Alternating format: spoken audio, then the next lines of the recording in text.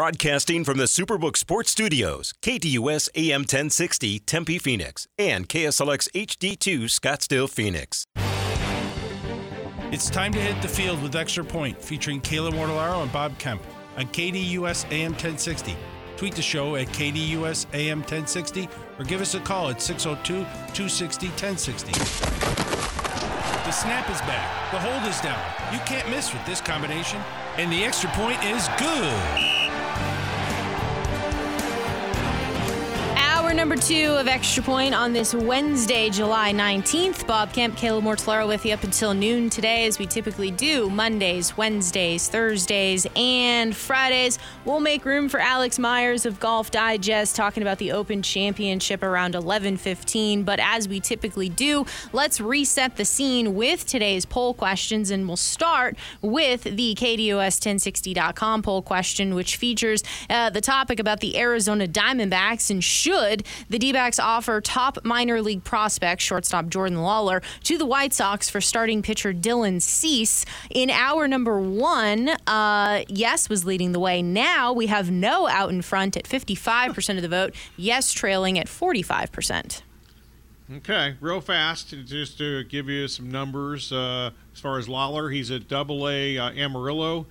Not hitting a high average, which is a little surprising because that's a hitter's league, but he's hitting .243, does have 13 homers, 39 runs batted in so far this season at AA with 26 stolen bases. Cease, on the other hand, higher earned run average, a little higher than I actually thought when I looked it up, is .418, but he does have 129 strikeouts and 107 and 2/3 innings. And something to factor in on any trade between now and the trade deadline is the 13 days, by the way. But Cease, his contract situation, $5.7 million this season. He has 2 more eligible arbitration years, and then he becomes a free agent after the 2026 season. And Scott Boras is his agent. That's always something to factor in. We'll answer that. Especially during that free. He always, I shouldn't say always, almost always waits and tries to get his clients to free agency. So obviously you get a bigger payday. We will answer that question around 11:30. Still time for you to cast your vote. On Twitter, at KDUS AM 1060, is Florida State a legitimate contender to reach the 2023 College Football Playoff Final Four? No leading the way at 75% of the vote. Yes trailing at 25%. Bob had a conversation with Essen Kassem of the Tallahassee Democrat talking all things Florida State football, and that's where we'll lead ourselves into this segment here. Florida State football will open up the season on September 3rd facing LSU. Just some numbers from Vegas. To win the college football playoff, Florida State is 25-1. In comparison with other teams, Georgia's plus 220, Alabama's plus 600, Ohio State plus 750, Michigan plus 850, LSU 12-1, USC 16-1. Just to make it to the college football playoff, Florida State is plus 380. I think we'll know a lot more about Florida State after the first month of the season. You mentioned that LSU game. Of course, they played last year in New Orleans to start the season, and LSU, they weren't able to, complete the 2-point conversion at the end of that game, and FSU won that game by 1 point. They had some peaks and valleys during the regular season after that. They ended up with 10 wins, though. Florida State, for the first time since 2016 that Florida State had won 10-plus games. But not just that first game. They also play at Clemson on the final Saturday of September. They don't play North Carolina or Duke this particular year, and some people believe that after FSU and Clemson, that those are the 2 best teams in the ACC this year. You will look at how Florida State was on offense last year. 214.1 rushing yards per game, which was good for 13th. 270.2 passing yards per game. Number 1 in the ACC rushing the ball, by the way. Number 1 in the conference. Correct. 270.2 passing yards per game, which was 28th. And also I'd have to think here that Trey Benson was a large part of that running back game. He had 154 carries last year, 990 yards, but most of that production, you saw it as he got back into the swing of things and got acclimated with Florida State. That 7-game stretch to finish the year, 662 rushing yards, 6 touchdowns, and that included games over Clemson, Miami, and Florida. He also was not the only. They had kind of running back by committee for a while. They've had some guys transfer out and some guys transfer in at that position in the last few months here. So we'll see how that rotation works. But Benson clearly is their number one dude. As for the passing game with Jordan Travis, he threw 3,214 yards with a 64% completion percentage, 24 touchdowns, and 5 interceptions. And you mentioned Johnny Wilson as being a big target for him. That's true. Big and like 6'7", and ASU fans are probably shocked that he's actually turned out to be a really good college football player, to the extent where he might be a first-round pick. He's athleticism. He's huge, obviously. He's done a better job of catching the football. Still had some drops last year, but not to the high level of frequency that unfortunately we saw when he was at ASU. On the defensive side of the ball for the Seminoles last year, they gave up 156.4 rushing yards, 165.4 passing yards, and overall defensively ranked 15th.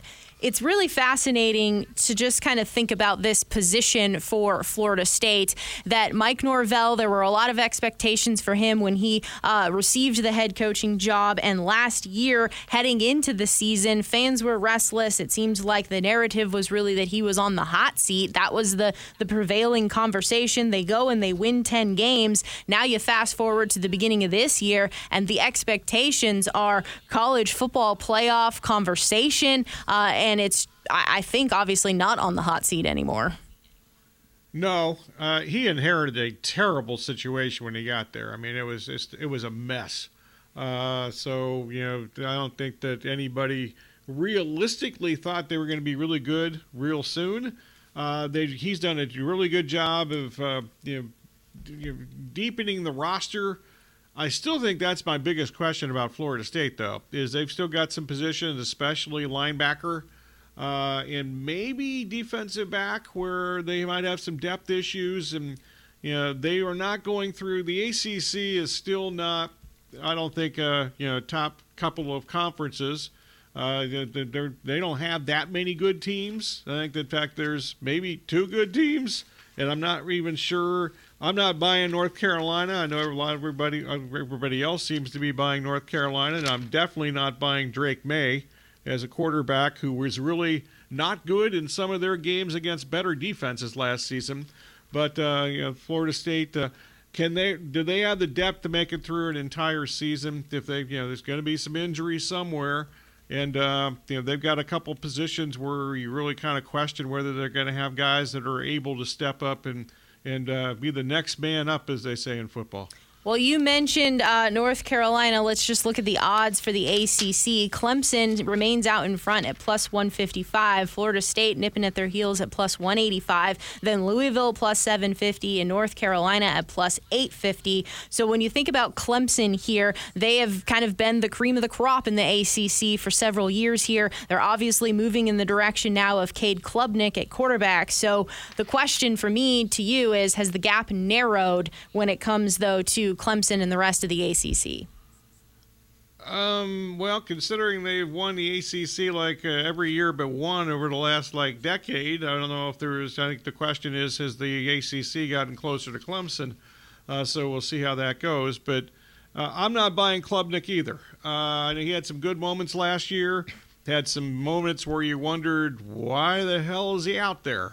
DJ and he went back and forth a little bit. So got some questions about Clemson. Also, another thing about Clemson is they're I don't know if they're, quote, wide receiver U.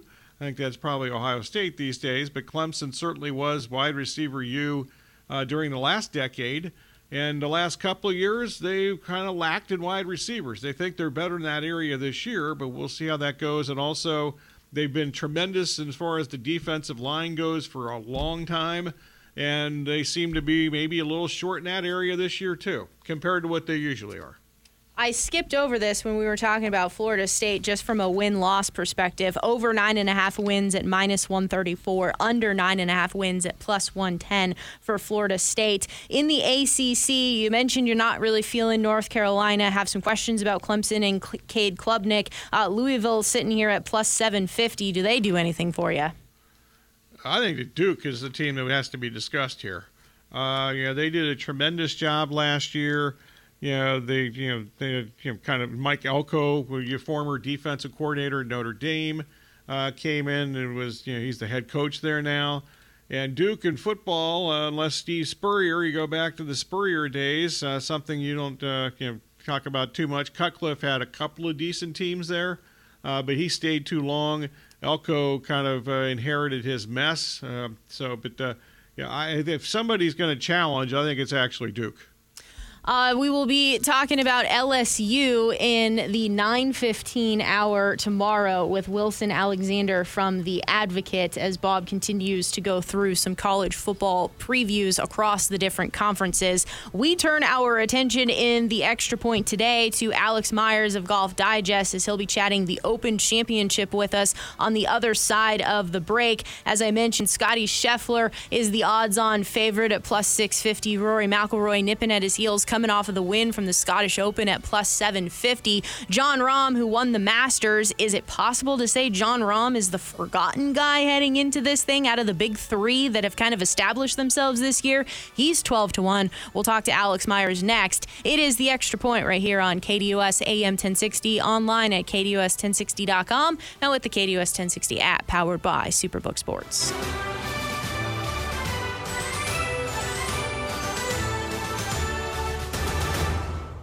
Carving out time in your afternoon for the Doug Gottlieb Show right here on KDUS AM 1060, 100.7 HD2, and KDUS1060.com. Weekdays from 1 to 3 p.m.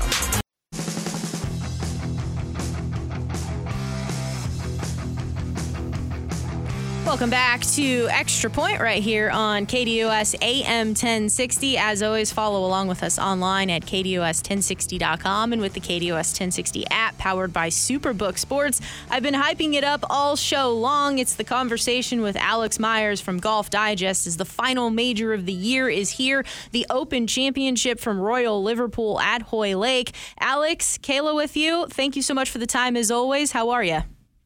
I'm doing great, Kayla. How are you doing? Doing fantastic. A little bummed that this is now the final major of the year to talk about, but always excited to get into it here as all the golfers come together and there's plenty of storylines to discuss. And it kind of starts here with the fact that the last time the Open Championship was contested at Royal Liverpool, it was 2014. Rory McIlroy won. The course, though, is a bit different. It was a par 72 last time. It's a par 71 this time. What significant changes have been made to this golf course, and are we thinking it's going to play firm and fast, or is there maybe some softer conditions expected this year? Yeah, I mean, it's looking, there's been a ton of rain both last month and even this week. Hearing players talk about how it's not going to be as firm as what you'd like to see. Michael Kim gave a fantastic scouting report. He's a must-follow on Twitter, and he kind of broke that all down. And, in 2014, it was definitely firmer than this, but it certainly wasn't like it was in 2006. That was, of course, when Tiger Woods won, and he only hit driver one time the entire week, and he was just kind of laying up with his 4-iron or his 2-iron, and, the ball was just rolling for hundreds of yards. So it's not going to be like that this week. You mentioned the changes. It is going to play slightly longer just because they only added about 75 yards, but it is a par 71 now instead of a 72. One of the par 5s was changed to a par 4. And the new hole is actually very short, the 17th. It's a new par 3 that replaces the 15th. It's only listed at 136 on the card, but it's an elevated green. It's very exposed by the coast, and it's got these treacherous deep bunkers. And it's got people talking, and it sounds like the players aren't particularly pleased with this one. Jordan Spieth said you could see some carnage there. Matt Fitzpatrick called it interesting. And now Pete Cowan, who's a legendary coach, he currently works with Brooks Koepka, he's worked with Rory McIlroy. He said, quote, it could ruin someone's career if the wind picks up the wrong way. So look out for this 17th hole. It's called Little I, but it's going to be a big challenge for these guys. I hope it doesn't ruin anyone's career. I hope he's wrong about that. Yeah. It seems like driving accuracy, though, is going to be important. You alluded to it when Tiger won here. He just busted out 2-iron all day long. Then fairways, driving distance maybe wasn't as important, but now here in 2023, the game plan probably has to be fairways, but also some distance as well. So does that take away maybe some of the shorter hitters if distance is really paramount? Yeah, no, I think it does. I mean, for sure. I mean, that's, links golf, we love it because it kind of brings everybody into play. You can play aggressively with drivers, but you could also get away with hitting, 2 irons, 3 irons off the tee. You're not going to really be able to do that as much this week. It's going to be playing a lot longer than, again, what people saw in 2014 and certainly what they saw in 2006. So, it doesn't take guys totally out of it, but it just means you have to be extra sharp. Now, that being said, the Bombers can't just go crazy here. And, you have to really be in control with your tee shots at this course in particular. Of the 14 par 4s or par 5s, 6 of them have out of bounds on them. And when there's not out of bounds, there's always, the high fescue lurking. And on a few of these holes, there's this internal out of bounds, which is getting a lot of talk, especially on the 18th hole, the par 5, runs right along the right side. If you're just a little off the fairway, you're not only in the rough, you're deemed out of bounds. You have to go back and replay your shot. So, obviously, as we know, the stroke and distance penalty is the harshest in the game. So, you could be cruising along and you could hit a couple bad tee shots, and next thing you know, you've made a couple double bogeys. So, it's going to test. It's going to make you hit more drivers, but you're going to have to hit the drivers straight this week. This tournament is also very challenging with the weather and the draw that you get, but at least on paper right now, it doesn't seem like there is maybe a significant draw advantage, at least here for Thursday. Carnage could be always looming around the corner, and again, on paper, it looks like things are going to be pretty calm for Thursday and then Friday, and maybe the rain starts to kick up again on Saturday. Exactly, and that's what we got to hope, unless you're betting someone planning on a weather wave. We've seen that in past Opens. I think maybe the most famous was the 2010 at St. Andrews when Louis Oosthuizen had that huge lead. He got incredibly lucky with the weather. Of course, a lot of other people did too that week, and they didn't take advantage like he did. But, this tournament in particular is where you see weather play a factor, and there's a lot of luck involved with your tee times, with the bounces you're getting. But really with these tee times, but like you said, Thursday, Friday look to be pretty similar. Now, again, that could change in the next 5 minutes. They look to be pretty similar, and so do Saturday, Sunday, where the more rain's going to come back. So everybody's going to be competing in this slog over the weekend. That's what Michael Kim was saying. The course could firm up a little by Friday, but it's not going to be anything crazy. He thinks there are going to be some really low scores probably shot on Thursday when the course is at its softest. You got a front 9 that's significantly easier than a back 9. So you could see guys getting off to really hot starts and then just trying to hold on to the back 9. But I think you're going to have to shoot a pretty good score on Thursday to feel like you're really in the mix, because the course will get a little tougher on Friday, and then who knows what's going to happen with the weekend. When that rain starts falling again. Alex Myers, Golf Digest here on KDUS AM 1060 in the Extra Point. All right, Scotty Scheffler. Plus 650 odds, so it's really hard to swallow those odds. But when it comes to just how historic this man is playing golf, his ball striking continues to be on another planet. His putting continues to lose strokes. It feels like if he can just get himself to be even strokes gained for the week, he's going to win. Even strokes gained with the flat stick, that is, he is going to win just with how good that ball striking is. So how do you feel about placing a bet on Scotty this week? Yeah, so it's funny. I've talked myself out of it just because I've been talked into his co-favorite, although now you're right, he's kind of slid back in front of Rory McIlroy. I've kind of been talked into Rory. Scotty was my number one bet for the last month coming in. I kind of do this week-by-week update thing. I can't imagine him playing this good a golf an entire year and not winning a major. But again, I've kind of flipped to Rory. I'll probably regret that. But you're right. If he even putts to the field average, there's a great chance he wins this golf tournament. That's how historically great his ball striking has been. Again, we can only use these, modern stats for the last 20 years, but only Tiger Woods is on this level. He's got 18 consecutive top 12s. He's got a huge top 5 streak going now as well. I mean, he literally never has a bad week. It's remarkable, and that's even with him struggling with the putter. So, no, Rory or Scotty, I can't do both. It's silly because, like you said, it's tough to swallow those odds. But to me, it does make sense to at least bet one of them. One of my Rory bets is also, which I had Scotty at the U.S. Open, is a top 5. Get your money back or whatever. Get something. Those guys are just so good right now. It's hard not to take them in one of those bets when all they have to do is finish in the top 5 and you at least get something back. So I love both those guys, but again, I've been talked into Rory, especially after that Scottish Open finish. He's been not been doing the press tours, been blowing off press conferences. I don't really blame him. He's been doing a lot of talking the last year, and he's kind of sick of it. He's kind of over it, the whole Live PGA Tour potential merger and everything else. He's playing great golf right now.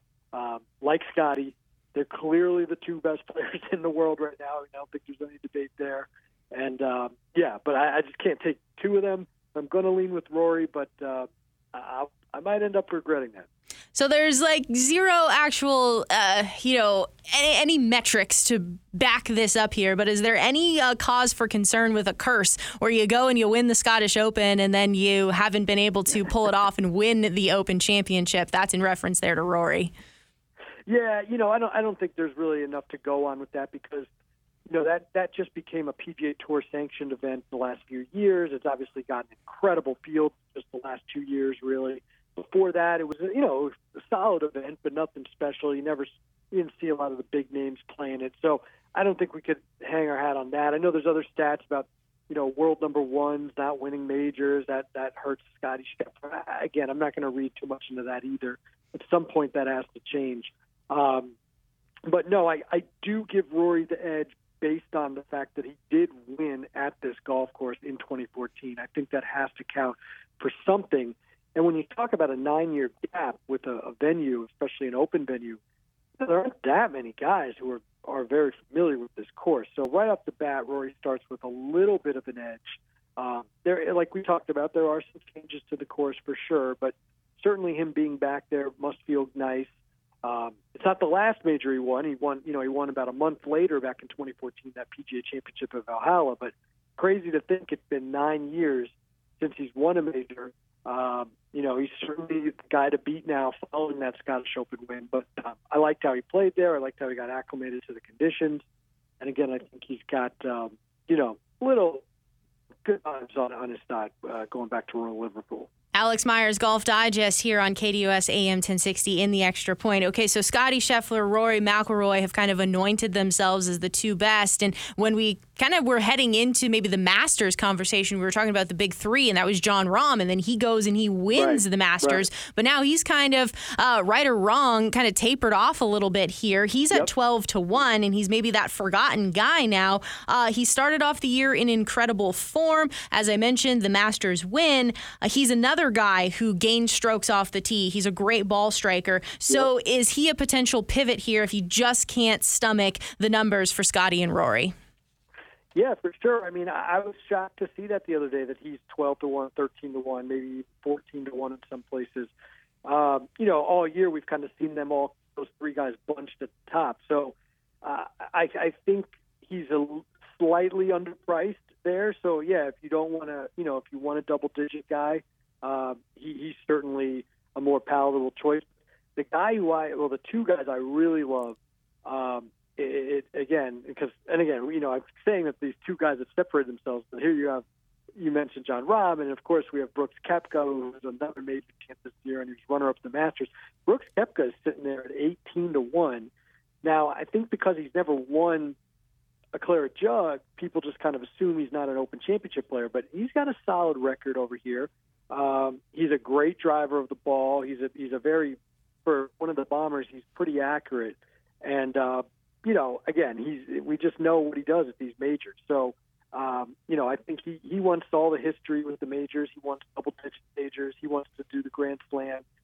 He's got to win the Open at some point. I think this course sets up as well as some of the other places. And then another guy in that regard, another great driver who's in the 22 range. I think I got him last week at 25. He was my first bet, was Victor Hovland, who we've seen, down the stretch at 3 majors in the last year. I had him last year at the Open. He kind of broke my heart. He didn't really get anything going that final Sunday playing with Rory. But Victor Hovland is just one of the great drivers of the ball with Rory, with Rahm. He's right there. And, again, in the past year, he's given himself a lot of experience contending at majors. I think he's tremendous. I think we're going to see some spectacular outfits from him as always. I think we'll see some spectacular drives from him as always. And, he gets a little knocked for that short game, but I don't think it matters quite as much here when you're playing more of these low bump and run shots. So Victor Hovland was actually my first bet last week, and then I added Rory and Brooks. I'm kind of going with the three-headed monster of those guys heading into tomorrow. Yeah, Brooks at 18-1 got me there just with how well he hits the ball. And when you dive into it, don't look at necessarily how he played at Royal Liverpool in 2014. Just look at the totality of his Open Championship experiences, and it's better than you may think. In that 22 category range, you also have Cam Smith, who is the defending champion. You also have Patrick Cantlay. Cam Smith, though, obviously short game, elitist, but when it comes to hitting the ball accurately, I think that at least for me, takes him out of the equation for me here at this golf course, because I think there is a premium on accuracy. And Patrick Cantlay, statistically, he makes sense here, but then you look at the fact that he's never been within 5 of the lead heading into Sunday of a major.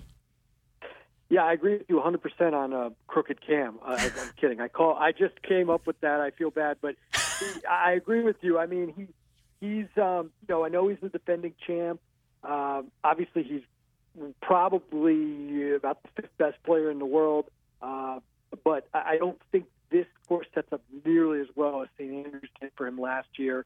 I think he's defending. I think there's some stuff going on there. It's tough. So I'm actually my biggest bet is I wanted a Brooks Koepka versus Patrick Cantlay bet, but I haven't found that matchup yet because they are playing together, which the R&A kind of seemed like they were almost trolling Brooks because we know Brooks was waiting on Patrick Cantlay at the Masters and got visibly frustrated. But I'm doing a Koepka versus Cam Smith instead. It's about even. I think Koepka's a slight minus 120 guy. I just think, again, I love Koepka this week, and I don't love Cam Smith this week. And, you're getting them around the same odds. So, and you nailed it on the head with that stat with Patrick Cantlay. I mean, I forgot when that came out, if it was before the U.S. Open or the PGA, but that is just a brutal stat for a guy who is, a top 5 player in the world to have never even been in contention heading into the final of a major. I know he made a run at the 2019 Masters late, but to never have even been within 5 shots going into a final round of the major, I just don't know how you can bet the guy. I mean, again, I'm not saying he's never going to win a major in his career. He's obviously a tremendous player. But, you got to play the numbers here, right, Kayla? And to me, a guy who's never even come close to winning, I don't know how you can bet on him winning when there's so many other guys in the same odds range. I mean, why is Brooks Koepka priced even near this guy? Brooks Koepka's won 5 majors, including one this year. So, I think Patrick Cantlay is very overpriced this week, and I think Cam Smith's a little overpriced this week just based on the fact that he's the defending champ. What are we supposed to do with guys like Tommy Fleetwood, Tyrrell Hatton, Colin Morikawa, Jordan Spieth coming off back-to-back missed cuts, and then Dustin Johnson? Well, a couple of those names interest me. Colin Morikawa, actually. I mean, we know he won an Open already in England. Another very straight driver of the golf ball, nice little fade.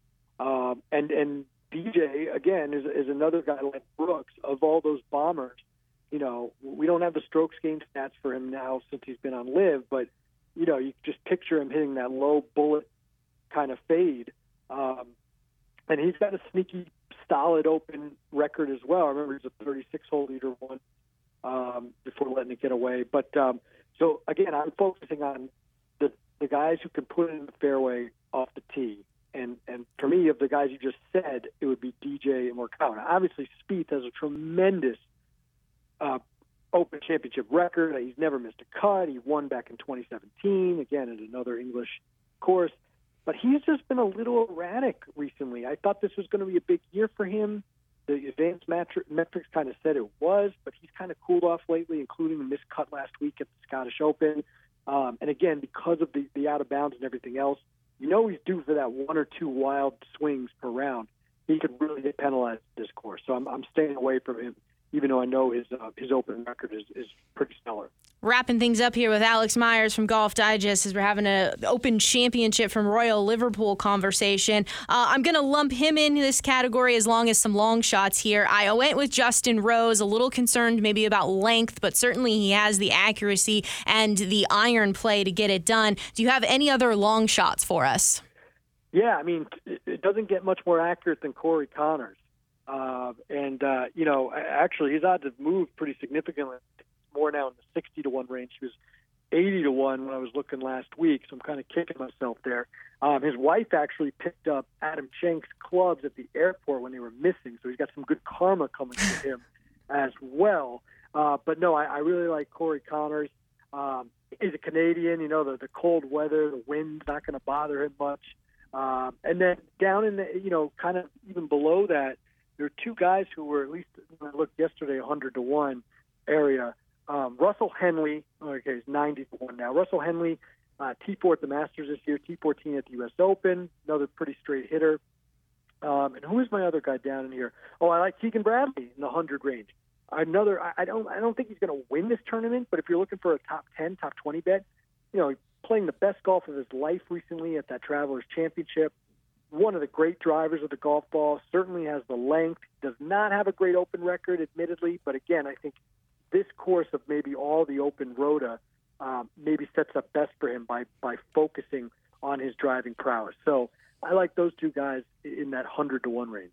Alex, it's always a blast catching up with you, talking golf, and it's sad that this is the final major of the year, but I know we'll be doing it again soon. Appreciate the time as always, and have fun staying up late or getting up early.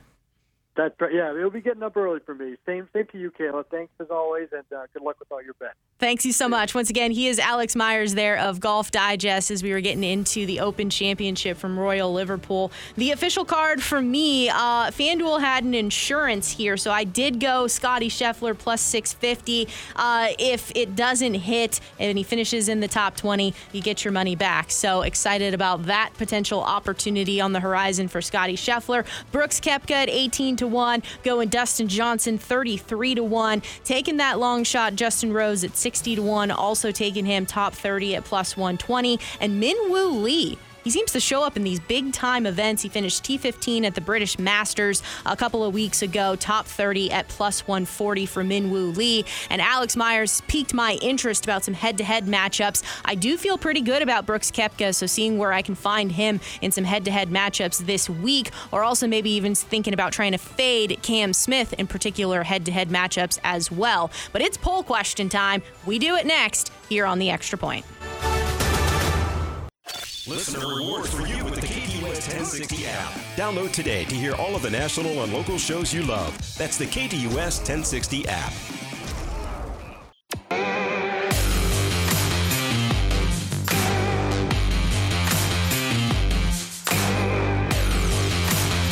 Thanks to Alex Myers of Golf Digest for his time talking all things Open Championship. If you missed the conversation, podcast over at KDUS1060.com, as well as with the KDUS 1060 app powered by Superbook Sports. Welcome back. It is The Extra Point on this July 19th. Here on KDUS AM 1060, Bob Kemp, Kayla Mortellaro with you as we get into the poll questions. And we'll start with the KDUS1060.com poll question, switching our attention to the Arizona Diamondbacks. And the question here is, should the Diamondbacks offer top minor league prospect shortstop Jordan Lawlar to the White Sox for starting pitcher Dylan Cease? Yes or no, Bob? Yes, I would do that. Partly because, first up, you never know, no matter how much pedigree somebody has, and Yeah, I've only seen clips of Lawlar, and you don't see bad clips of players. I've never watched him play a full game, but he's not killing it in the minor leagues. Double A Amarillo is hitting .243. Does have 13 home runs and 39 runs batted in, at least before heading into yesterday's game, with 26 stolen bases. But there's no guarantee, I don't think, that he's going to be a for sure stud major league player. Plus the fact that Perdomo has really emerged this year, and we wondered if he was going to get any playing time when the season started, with Nick Ahmed being the incumbent, and clearly is past Ahmed, and Perdomo has a future here. And then part 3 of this, I guess, is the Cease contract situation. He has 2 more years, actually the rest of this year at $5.7 million. Then he has 2 more arbitration eligible years, and then he's not even eligible for free agency until after the 2025 season. After that, so it's 2.5 more seasons roughly that you have him under control, at least contractually. So throw all that together, and I would actually make the deal. And the other thing I'll add to this and conclude is that I think the White Sox are going to get more for Dylan Cease than any pitcher that gets traded or at least any pitcher we expect or might be traded in the market. I think that he actually would get more in return. They get more in return for him than anybody else, because I don't think Ohtani's going to be traded. I don't think that Scherzer or Verlander are going to be traded. I have seen that John Heyman was reporting that the Astros want Dylan Cease. Everybody does. Yeah. And reporting that the White Sox, he's not an untouchable for them, but therefore that makes it that the price is going to be quite steep in order to get Dylan Cease. Absolutely. That's why I think that if he gets traded, I think there's a really high probability that the White Sox get more of a haul from him than any pitcher or probably even any player that gets traded before now and August the 1st. Does it concern you at all? I mean, he's still a young player at 26, 27 years old, that he was second in the Cy Young last year, but then this year his ERA has gone up to 4.18. He does have 129 strikeouts, 45 walks this year, so it's not as dominant as last year. Does that at all concern you? Not really. I mean, dominant last year, maybe that actually concerns me a little bit more, because he was amongst the luckiest pitchers in baseball last year when he had much better numbers. He had they still have terrible defense in Chicago, but for whatever reason, last year they made more errors when he was on the mound. He led the American League in most unearned runs allowed last year, which is the one thing that says about the pitcher, well, the defense is terrible, but once in a while it'd be nice if a pitcher could, overcome that and, get some guys out after the defense fails him. But, that defense failed him pretty miserably last year and hasn't been quite as awful this year. So for me here, I think that if it is Jordan Lawlar and trading for Dylan Cease, that it is something that you absolutely have to put on the table if that's all that it is, because of Dylan Cease's contract and the fact that he has those 2 arbitration years and then becomes the unrestricted free agent in 2026. So it's not necessarily just a rental in this particular case. So I think that it's going to be a situation where you'd have him for kind of continuing to build what you've started this year, and obviously identifying starting pitching as a need. I think that starts to address that. So that would be, I think, a smart thing for them to throw their hat in the ring for this particular acquisition. But as you've pointed out, the price is going to be quite steep. Yeah, I'll just add one more thing. I can't imagine the Diamondbacks could acquire him without including Lawlar in the deal. The masses, though, are now on the no side of things at 55% of the vote. Yes, trailing at 45%. It's been a wild back and forth, yes and no, all 3 hours of the program, but that's where things stand over at KDUS1060.com right now. Flipping this conversation, poll questions over to Twitter at KDUSAM1060. Bob had a conversation with Essen Kassim of the Tallahassee Democrat, talking all things Florida State football. Here's the question: is Florida State a legitimate contender to reach the 2023 college football playoff Final Four? And obviously, they certainly have weapons on the offensive side of the ball. Mike Norvell has kind of turned things around there. You can have a leap in that connection with Jordan Travis and Johnny Wilson. There are some questions on the defensive side of the ball, and I can't get out of my head here that I'm having a hard time with, until you kind of prove it, it's hard to bypass some of the other schools that have really just planted themselves in those positions so far. I think that's a good point. Yeah, the one thing about the ACC that I forgot to mention at the top of the hour, there's no divisions, thank God, anymore in the ACC. It was the most ridiculous. I'm never a big fan of the divisions anyway, but I think that pretty much almost everybody is, except for the SEC, has gotten rid of divisions at this point. But the Coastal and the Atlantic, it was just so lopsided, it was ridiculous. So no divisions. The one thing about FSU, they might be done by September. I mean, week 1 they play LSU, and they conclude September playing against Clemson. And if they lose both those games, see you later, bye. They're out of the college football playoff mix. But they do not play North Carolina or Duke. Most people seem to think North Carolina is the third best team. I do not think that personally. I think that Duke is more likely to be number 3 than North Carolina, but they don't play either of them, so that's a good thing too. So schedule-wise, that definitely increases Florida State's chances. I'm going to say no, though, to the question. I think they're legitimate contenders. I guess I'm saying yes, but I would be really surprised if they actually made the college football playoff. I just don't think they have enough depth to make it through an entire season. Most likely they're going to have a key injury somewhere, and they have a lack of depth at linebacker and I think defensive back. The masses are on the no side of things at 75% of the vote. Yes, sitting at 25%. This is on Twitter at KDUS AM 1060. We wrap up this Wednesday, July 19th edition of Extra Point on the other side of the break. It's been full of plenty of different topics: Major League Baseball, the NFL, the Diamondbacks. We'll also have another update on how you can watch Diamondbacks games with the news about Bally Sports Arizona, Diamond Sports, and the Diamondbacks no longer continuing their contract in Major League Baseball, taking things over. So we'll update that in addition to a few other miscellaneous items that have caught my attention. We conclude this Wednesday, July 19th edition here on KDUS AM 1060, online at KDUS1060.com, and with the KDUS 1060 app powered by Superbook Sports next.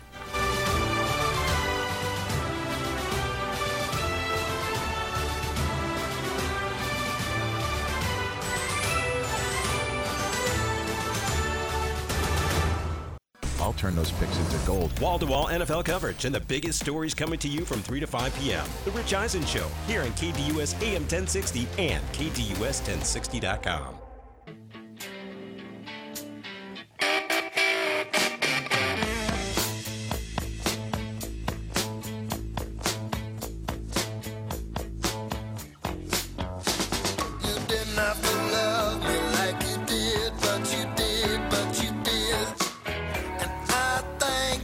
Wrapping up this Wednesday, July 19th edition of Extra Point here on KDUS AM 1060, online at KDUS1060.com, and with the KDUS 1060 app powered by Superbook Sports.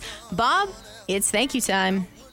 As always, we thank you for listening. Special thanks to the callers, emailers, tweeters, texters, whomever, and whatever else slipped through the cracks. Also, our guest today, that's plural, a Florida State preview with Essen Kassem of the Tallahassee Democrat, and also a British Open preview with Alex Myers of Golf Digest with Kayla earlier this hour. Tomorrow, by the way, in the Sports Zone, we'll preview LSU. Jaden Daniels, obviously, former ASU quarterback, did a nice job for LSU last year, is considered to be the best quarterback in the SEC this season by many. As far as the sound today, courtesy of WMVP in Chicago. Also, Major League Baseball, ACC Digital Network, Pac-12 Network, FS1, the Dodgers flagship, LAD 570, KNBR, the Giants flagship in San Francisco, and WCBS 880, that's the New York flagship in New York City. Also, special thanks, as always, to Kayla, Corey, and Aaron. And Kayla's going to tell us what's coming up next. That's right. Coming up next from noon to 1 o'clock, it is Sports Map Radio Network, followed by the Doug Gottlieb Show from 1 to 3, the Rich Eisen Show from 3 to 5, the Sports Zoo with Dave Rooster Bierstein from 5 to 6. So the Diamondbacks are playing the Braves. It's a 4:20 p.m. start. And as we mentioned earlier on in the program here, Major League Baseball has taken over the production and distribution of all Arizona Diamondbacks games for the remainder of the season. If you have Cox TV, you're the new channel to watch the games is going to be Channel 4. If you have DirecTV, the new channel is 686-3. If you do not have cable or satellite, you can subscribe through MLB.tv. Or if you just want to find out more information about all of it, go to dbacks.com/watch. In addition to that, tickets for Cardinals training camps became available today. That's over at azcardinals.com/camptix. Parking and admission is free, but you still need a digital ticket to enter. The first practice for the Cardinals, July 27th, 1:15 to 2:30 p.m. from State Farm Stadium. Then the Back Together weekend, Saturday, July 29th, 1:15 to 2:45 p.m. and the Red and White practice, Saturday, August 5th, 1:15 to 3:15 p.m. Also, I guess we shouldn't be surprised about this, but it is unfortunate. When the Pac-12 gets their media day started this week, they will not be revealing details on a new TV deal because they have nothing yet to reveal. I'll just add one more thing. San Diego State has agreed to stay in the Mountain West Conference also. As always, we appreciate you listening to us right here on KDUS AM 1060. Everyone have yourselves a fantastic Wednesday. We do it again tomorrow with the Sports Zone starting at 9 a.m. and the college football previews continue. It's an LSU conversation with Wilson Alexander. That's all happening here on tomorrow's programs. Have yourselves a fantastic Wednesday and talk to you then.